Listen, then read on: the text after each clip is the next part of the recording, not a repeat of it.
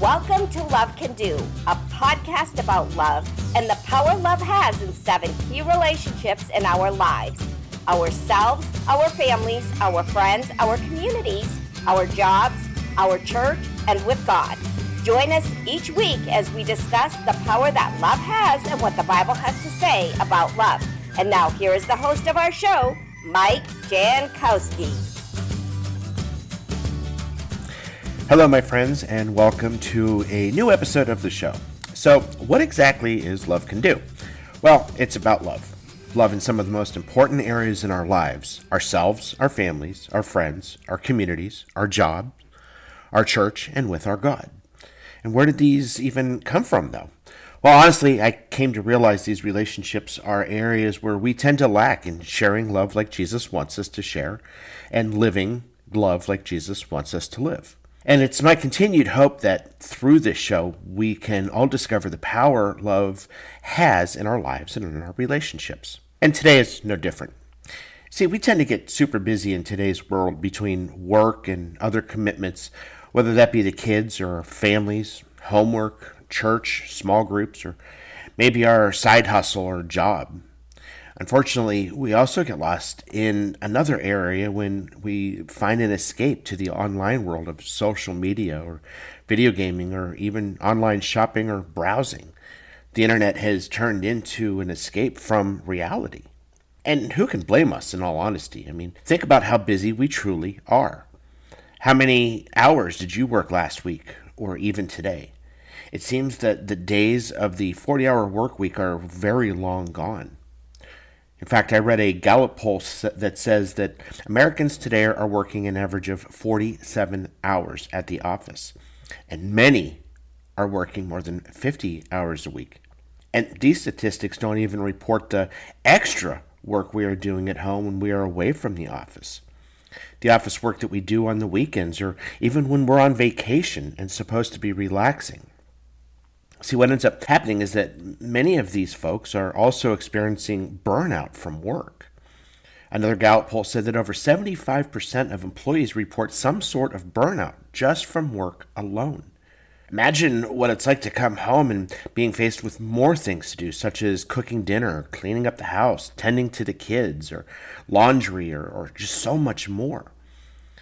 And then the weekend comes around and we have so much to do around the house again: cleaning the garage, maybe yard work, getting car maintenance, and grocery shopping, and the list just goes on and on.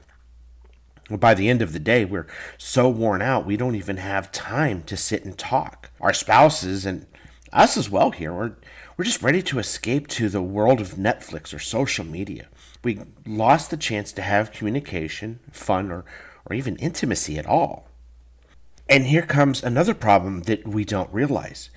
We're also losing the mindfulness of our marriage and how this busy life is not only affecting us, but how a lack of this realization about the biblical principles is also going to affect our marriage. There's actually 2 verses that I want to look at here today. The first one is from 1 Peter 5:8, where Peter tells us to be alert and of sober mind. Your enemy, the devil, prowls around like a roaring lion looking for someone to devour. And then in Luke 21:34, Jesus tells us to be careful, or your hearts will be weighed down with the carousing and drunkenness and the anxieties of life, and that day will close on you like a sudden trap. Now let's think about these 2 verses for a moment. Be alert and sober-minded. The devil is prowling around for someone to devour. Well, what about something to devour, like our marriage? The second verse says that we need to be careful or our hearts will be weighed down: carousing, drunkenness, anxiety. But look at the last part and think of how we can see it happening. That day will close suddenly like a trap. We don't even see that trap coming. And if we're not careful and mindful of things, we can and we will get lost in the shuffle and the hustle and bustle of life, and end up seeing our marriages and our families suffering in one way, shape, or form. See, marriage is a beautiful and a wonderful gift from God. God loves marriage and seeing us live a Christ-like marriage full of love for each other. So why wouldn't the devil like more than anything to tear that apart? Just look at the skyrocketing divorce rates or the number of unhappy marriages in today's world, and you can see this is a very true statement. See, the devil wants to rip God's blessing from us, and keeping us so busy we lose sight of each other's needs is a good way for him to do that. We got to remember that we're in a spiritual war, and we need to do everything we can to prevent the enemy from tearing apart what God has put together. We need to form up some weapons to keep the enemy at bay. And one way we can do this in our marriage is to date our spouse. See, we all remember what it was like when we first met our spouse. We couldn't wait to go out on a date for a dinner and movie or walk in the park or you name it. We couldn't wait for Friday night or Saturday night date time. We made sure that we looked our best, our clothing was perfect, we smelled great, and our hearts were pumping with the excitement of going out. But once the wedding is past us, we seem to forget about the dating. Sure, we may go out for special occasions like anniversaries, birthdays, or Valentine's Day, but for so many married couples, that tends to be it. And we have all sorts of reasons, or let's call them what they are, excuses for not going out. For example, we need a sitter, or we can't afford it, or I'm too tired, or the weather is nasty. But I want to challenge each of you this week to change these thoughts and get back to those basics. Plan a date night at least once a month just to start if you need to, but just do it. You and your marriage will be so grateful for spending this time away from the crazy busy world. You can even start by making a list of things that you would like to do together. Take turns doing things you may not necessarily agree on, such as walking around the mall or taking in a sports game, but you're doing something that the other person likes. And then maybe that next date night, it's something that you enjoy doing. The bottom line is you get to do these things together. Philippians 2 verses 3 and 4 says that we should do nothing out of selfish ambition or vain conceit. Rather, in humility, value others above yourselves, not looking to your own interest, but each of you to the interest of the others. So exactly what I just said is what Paul is telling us in Philippians. And then Paul even said in 1 Corinthians 10:31, so whether you eat or drink or whatever you do it all for the glory of God. See, God gave us this beautiful thing called marriage and our amazing spouse. So we need to get back to giving God the glory and praise for what he has given us, right? So here's a few thoughts or ideas for you. Start talking about the idea of getting back to dating and have fun with it. If you feel stuck on ideas or things that you can do, maybe both of you create ideas and put them on a piece of paper. And then when that date night is approaching, you draw a piece of paper out of the hat and see what you're going to do. Another thought is maybe the husband can come and knock on the door and pick up his wife like they did when they were dating.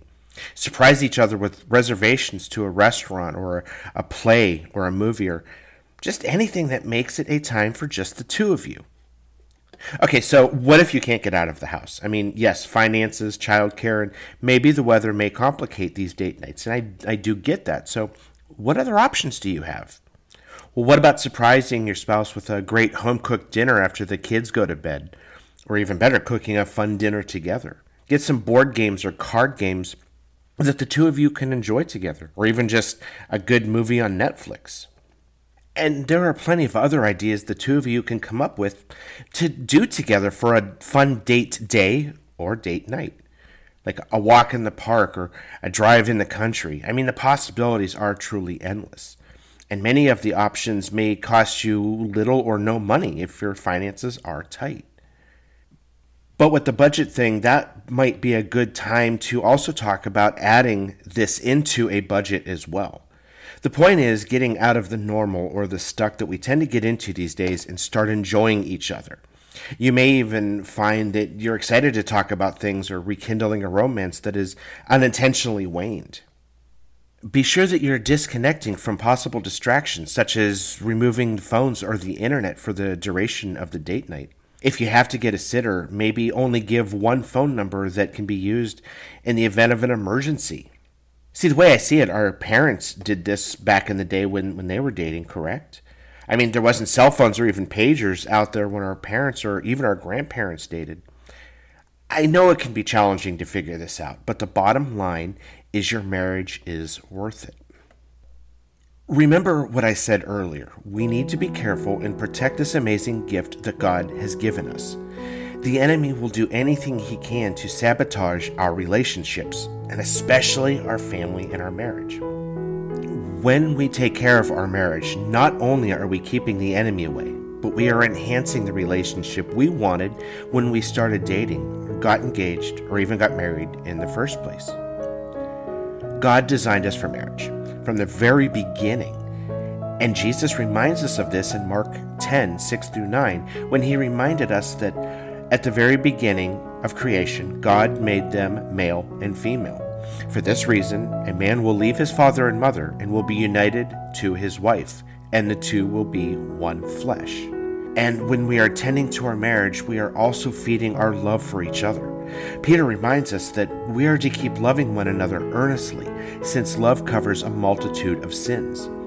And most importantly, we are ensuring that, going back to that verse in Mark 10, we are completing that section when we don't let anything or anyone get in our way. Remember what was not only said at your wedding, but what Jesus said in verse 9 of chapter 10. What therefore God has joined together, let no man separate. Let's pray. Father God, thank you for giving us marriage. We thank you for our spouse and for giving us this beautiful love. God, we acknowledge that at times our life gets in our way and we sometimes don't tend to each other as we should. So we ask that you would help us to remember to focus on our relationships, that you would help us to find time we need to date and to love on each other. We pray that the enemy would stay far, far away from our marriages and our families. It's in Jesus' name we pray. Amen. So my friends, let's go out there and start dating even this weekend. And when you two go out, I'd like you to do me a favor. Take a photo of the two of you doing whatever date thing you decide, whether it's going to a movie or dinner or just a walk in the park, and then post it to social media, tagging Love Can Do's Facebook page. Now, do this after the date night, of course, not during. And also be sure that you use the hashtag #DateYourSpouse. That way I'm going to see it eventually, and I'm just going to absolutely love to see all of these marriages that are starting to become happy and connected once again. And be sure you join me next time for another episode of this podcast where we are going to continue to discover what love can do. God bless.